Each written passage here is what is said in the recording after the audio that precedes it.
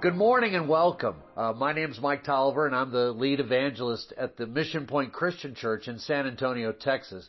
We're very excited to be worshiping with all of you in New York City this morning.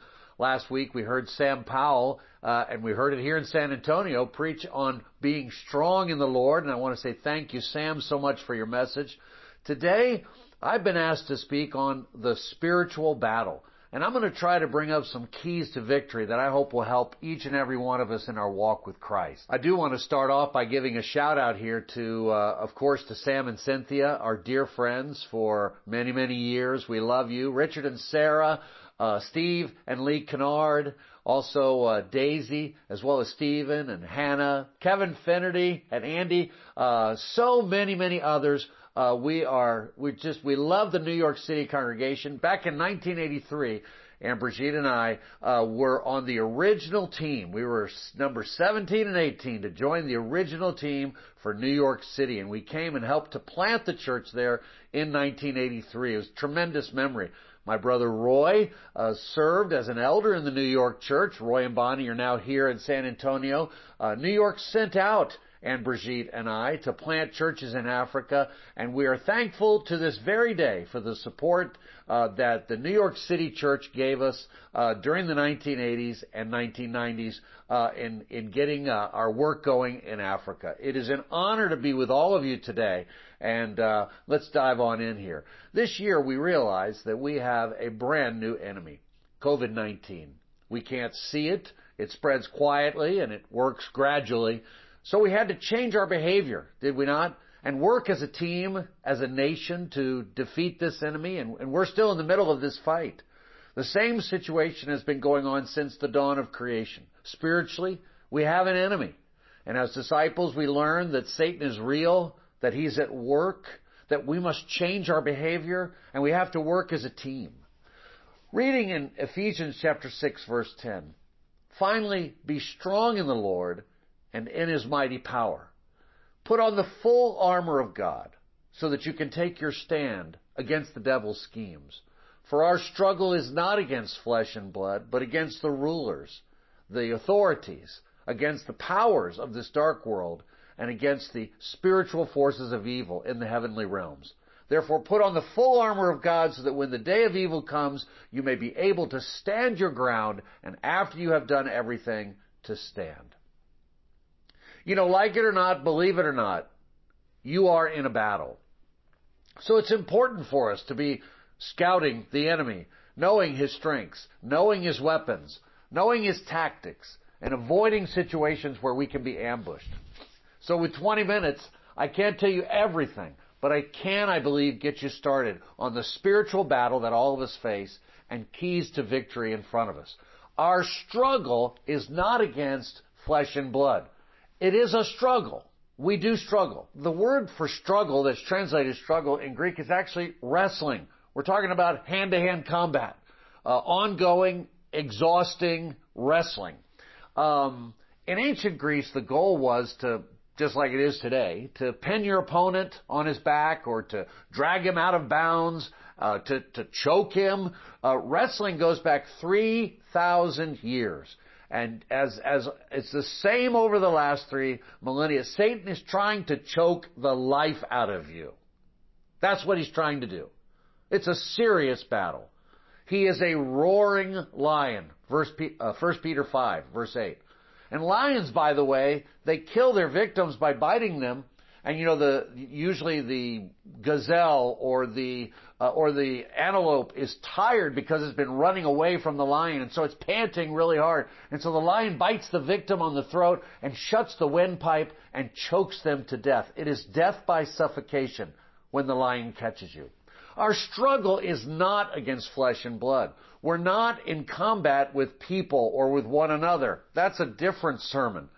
But we're in combat with Satan. Now, wrestlers have intimidating names. I mean, I remember back in the day, The Rock and Hulk Hogan. I mean, you wouldn't be very afraid of Joe Hogan, perhaps, but Hulk Hogan sounds intimidating. And these names get our attention. And I think these names in the book of Ephesians here, they should get our attention because some of our opponents have some pretty intimidating names.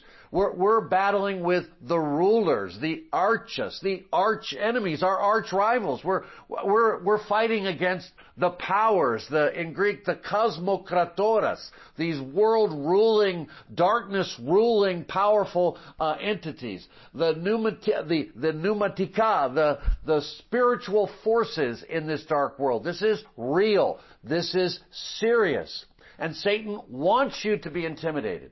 He wants you to give up. If you're facing something like chemical dependency, if it's smoking or alcohol or drugs, he wants you to say, I give up. If there's aspects of your character like anger or pride or lust, he wants you to just throw up your hands and say, I can't change. Whatever your temptation is, he wants you to be humiliated. He wants you to be intimidated. And he wants you to give up and give in and throw in the towel. And we see Jacob wrestling with God in Genesis. And just as God calls us to grow and mature in our perspective and to become transformed, and that's compared to wrestling in this way, in a similar way we wrestle with the forces of evil. We wrestle with temptation, our pride, our anger, our own selfish desires. It is a wrestling match. It's hand-to-hand combat. It takes time. It takes effort. It takes focus and strain. And if that's describing your Christian life right now, that's not unusual. That we should expect that from time to time. Satan is a roaring lion. And there is nothing I can do against a 400-pound, fully grown lion. Nothing. If we were to have a 100-yard dash and the fastest people on earth lined up, the lion would be crossing the finish line and the Olympic gold medalist would still be somewhere back around the 40-yard line. That's how much faster the lion is than the fastest of all humans. The lion sees in the dark, literally in 1/8 of the light that you and I need to see. He can see you. He waits. He stalks. He's immensely powerful. And yet, we can win. Even against the powers, the authorities that come against us, these dark spiritual forces, there are we can and will win. And let's talk about some keys to victory in our hand-to-hand struggle with the forces of evil. Let's learn from our handbook, the Word of God.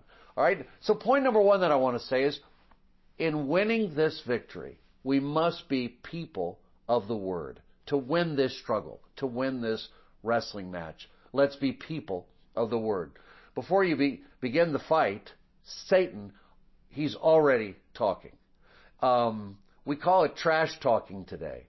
But Satan loves to trash talk, and it can be effective. It can take your mind off your game. Great athletes are often great trash talkers today, and Satan will try to, my word for these verses I'm about to talk about is he'll trash talk everything. Did God really say, you must not eat from any tree in the garden? You will not certainly die, the serpent said to the woman. For God knows that when you eat from it, your eyes will be opened and you will be like God. Well, actually, that's not true. That's just trash talking. If you're the Son of God, tell these stones to become bread. If you're the Son of God, he said, throw yourself down. Prove it. He's trying to communicate doubt by using the word if, and why don't you prove it? And he's taunting, just like in Job chapter 2 or in Zechariah chapter 3. Satan is usually accusing, lying, taunting, and tries to get you to doubt. On the basketball court, we call that trash talking. Don't buy into the trash talk. Instead, listen to the Word of God. Remember in Matthew chapter 13, as soon as you hear the Word, Satan comes and he wants to take away from the Word that was sown in their heart when he's talking about the path. He immediately wants to come in and take away the Word that was sown in your heart. Satan wants to rip the Word out of your heart, mind, and soul. And he wants to get you distracted. So we must be people of the Word in order to win this fight. Like Jesus in Matthew chapter 4, verse 10, when we face Satan, it's good to say, away from me, Satan, for it is written, worship the Lord your God and serve him only. 3 times Jesus said, for it is written, because it is written. He referred to Scripture to defeat Satan. We need to know it. and memorize it and quote it and contemplate it and meditate on it and marinate on it. Don't just understand the Word, but ask yourself, what change or mindset is God calling me to today? Ask yourself, how do you feel about that change? Are you going to submit to His Word? And what does that look like in your life? Go back to Scriptures, not my feelings, not my politics, not my emotions, but Scripture, and be able to say, it is written. You know, in my 40 years of ministry, I was having a conversation on the phone today even, and in my 40 years of ministry, I was talking to a brother about, I've seen too many people walk away, and the reason they walked away was because of a focus on feelings and not the Word of God.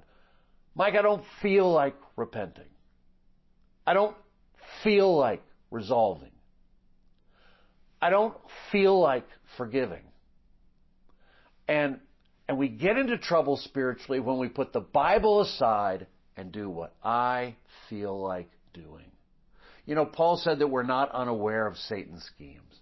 Satan's schemes are not rocket science. They're not quantum physics. I'm not telling you something today that is even necessarily new. It's something we simply need to hear, even as older Christians, Christians that are decades, that have been 1, 2, 3 decades in the Lord. Our emotions can lead us straight to hell. We must be people of the Word who trust in it and follow it. Now, to be people of the Word, that means we also need to be careful about advice. In Matthew chapter 16, Jesus is talking about how He was going to suffer and die and raise from the dead. And Peter said, "Never, Lord, that will never happen to you." And Jesus looked at him and said, "Get behind me, Satan. You're a stumbling block to me. You do not have in mind the concerns of God, but merely human concerns." Wow, that was a strong rebuke. Peter is excited. He wants to protect Jesus, but he's wrong. He means well, but he's real wrong. And the truth is, we need to listen to Jesus. Sometimes our friends may offer advice, and it's real wrong. Not all advice is created equal. So we honestly need to be careful about advice and be prayerful as we approach big decisions in our life, that we'll base decisions that we make in our life on Scripture, correct Bible doctrine. Sometimes I'll read people's Facebook or Instagram posts and I have no idea who they are or why they say what they're saying. Sometimes people I know and I love can be way off base, like Peter was that day. Satan tries to use people we love to manipulate us. Peter was Jesus' close friend, but Peter was wrong. And I refuse to get blown around and emotional about the latest thing on Facebook. Rather, I want to hear the voice of Jesus, His quiet voice in my heart, in His Word, leading me. Let's be people of the Word to win this battle. Point number 2, we need to be on your guard. You know, we don't just go to the supermarket these days, do we? We put on a mask, we stay 6 feet apart from people.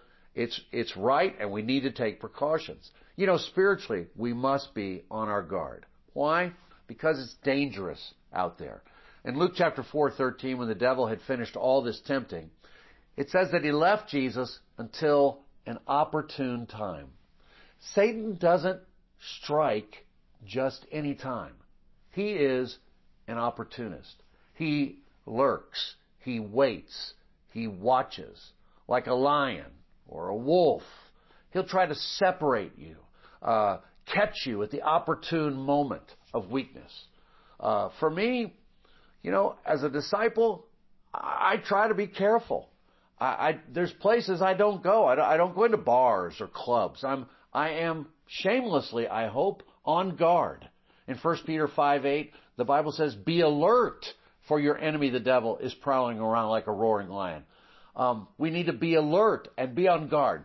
My father was a World War II pilot and navigator. He flew in the Pacific in World War II. And I remember one time he was in his 80s, and he said to me, he said, "Mike, there are old pilots and there are bold pilots. but there aren't any old, bold pilots.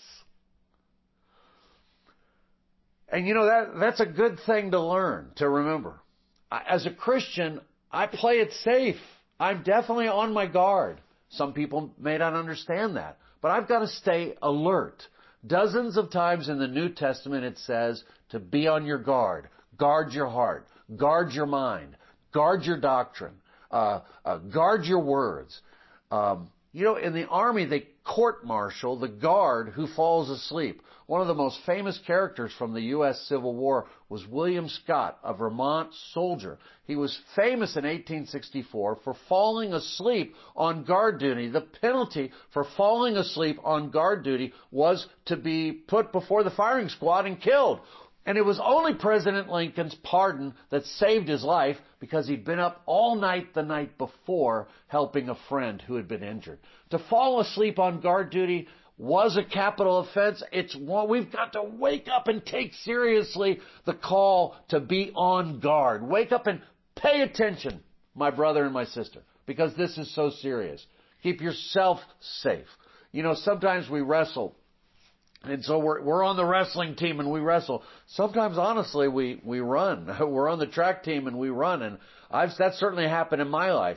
As a young man, there were literally times where I went to a party, perhaps as a young, I shouldn't be here. And I walked away. I've walked out of bad movies. I've walked out of bad restaurants that I didn't feel like Jesus would be in this place. Places that I did not feel like were appropriate for a Christian to be. Shamelessly. I'll walk away. The Bible says flee temptation. I think run for your life. I'm leaving. I'm going to be alert for me, and then I want to be alert for others as well. My wife and I lived in Africa for 14 years, and I remember a time in Botswana when I was in a Land Rover and we were came across 3 lions, and they were hunting together to take down a giraffe. And they waited for just the right moment to strike. Now, from where I was sitting in the car, I could see the 3 lions, and I could see the giraffe, and the giraffe was like frozen like a statue. They were all waiting for one to make a move.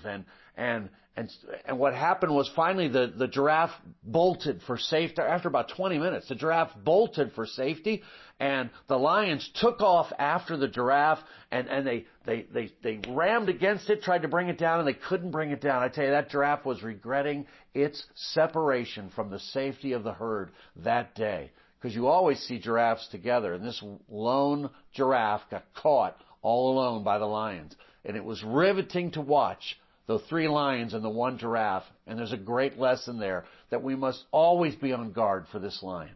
We survive with the herd. He's waiting for our weakest moments, when you're alone, when you're tired, when you're hurt, when you're injured spiritually. And so we need to be strong in our relationships one with another. Stay close to other disciples. We must be a team. I live in a house here where our house backs up to a green belt. And every once in a while, you'll hear coyotes in the back, and they'll howl, and you'll hear the coyotes even taking down an animal in the green belt back there in the trees. I've only seen the coyotes once or twice, but you'll hear them as they take down an animal. And what they'll try to do is, if a dog wanders in there, or there's a young deer, or a sick deer, or an animal that's weak or limping, the coyotes will circle around and come after that animal. But when the herd works together, they can drive off. They can drive off the coyote.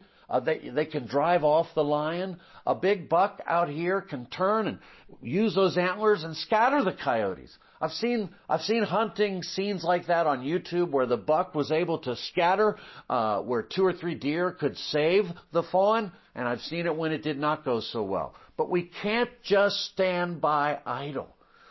We must be on guard for our brothers and sisters.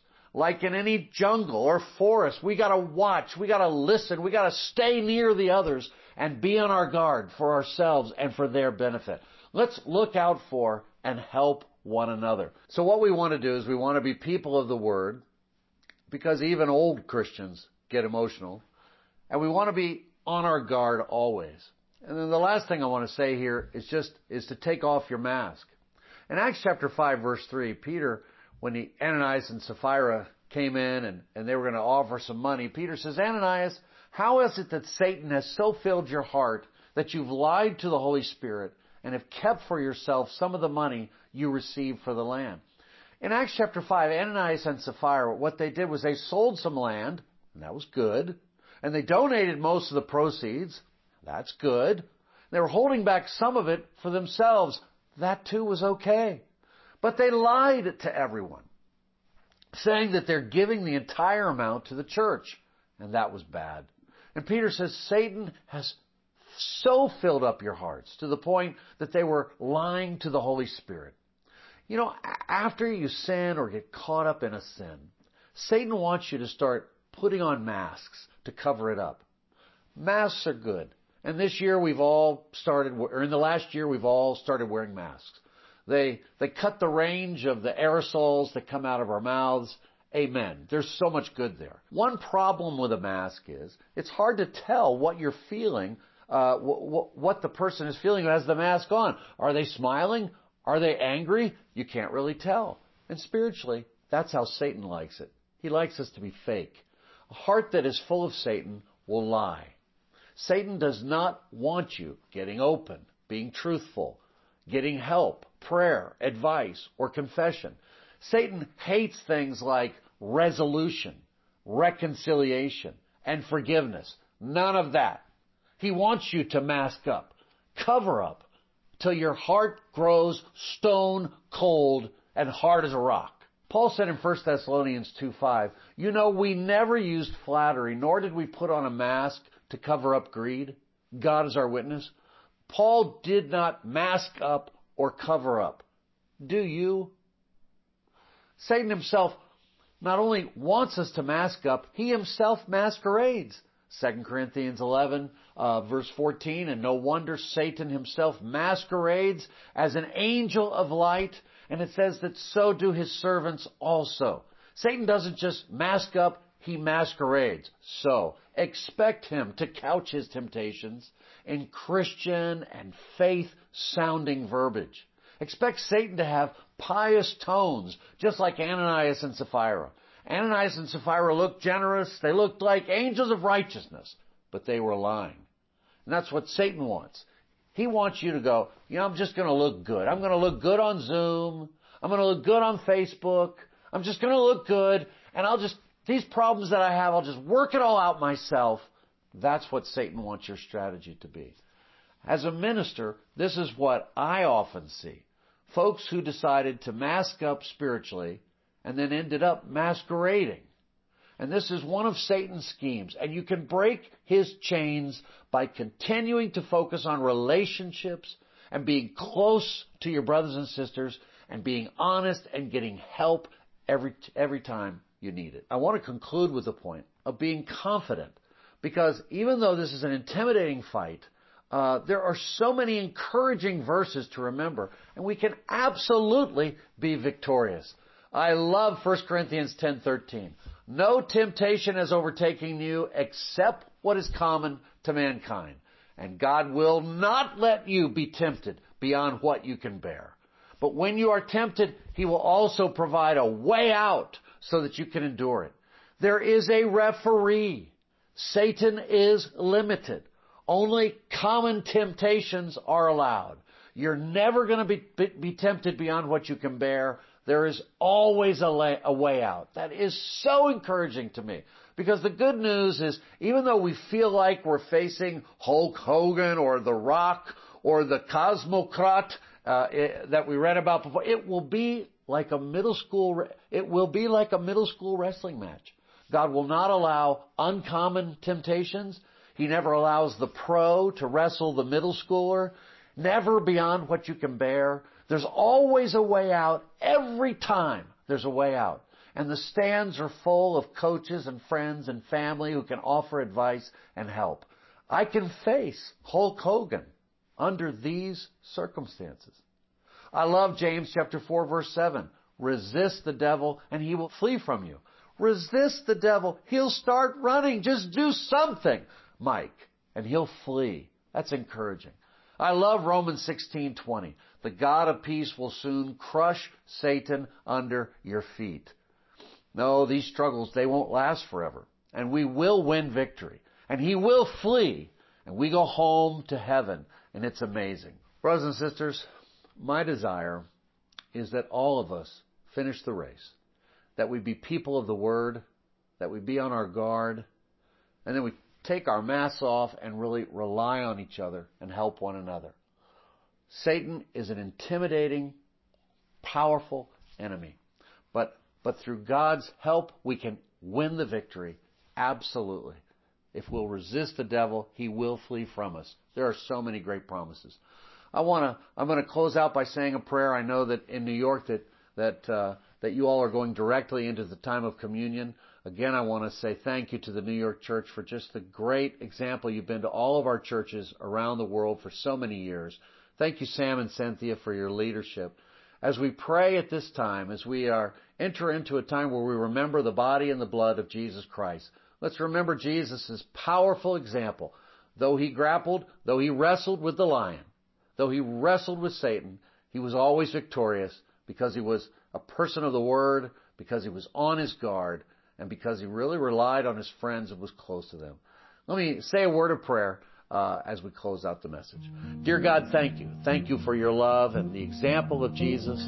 Thank you for the way you guard our hearts and our minds. And I pray, Father, that you'll help us to be victorious, Father, to trust Jesus and to trust your word. And I pray, Father, that we will all arrive together, strong and excited on the day of judgment, Father. All of us finishing the race, successfully being people of your word and being strong. We love you and praise you and thank you in Jesus' name. Amen.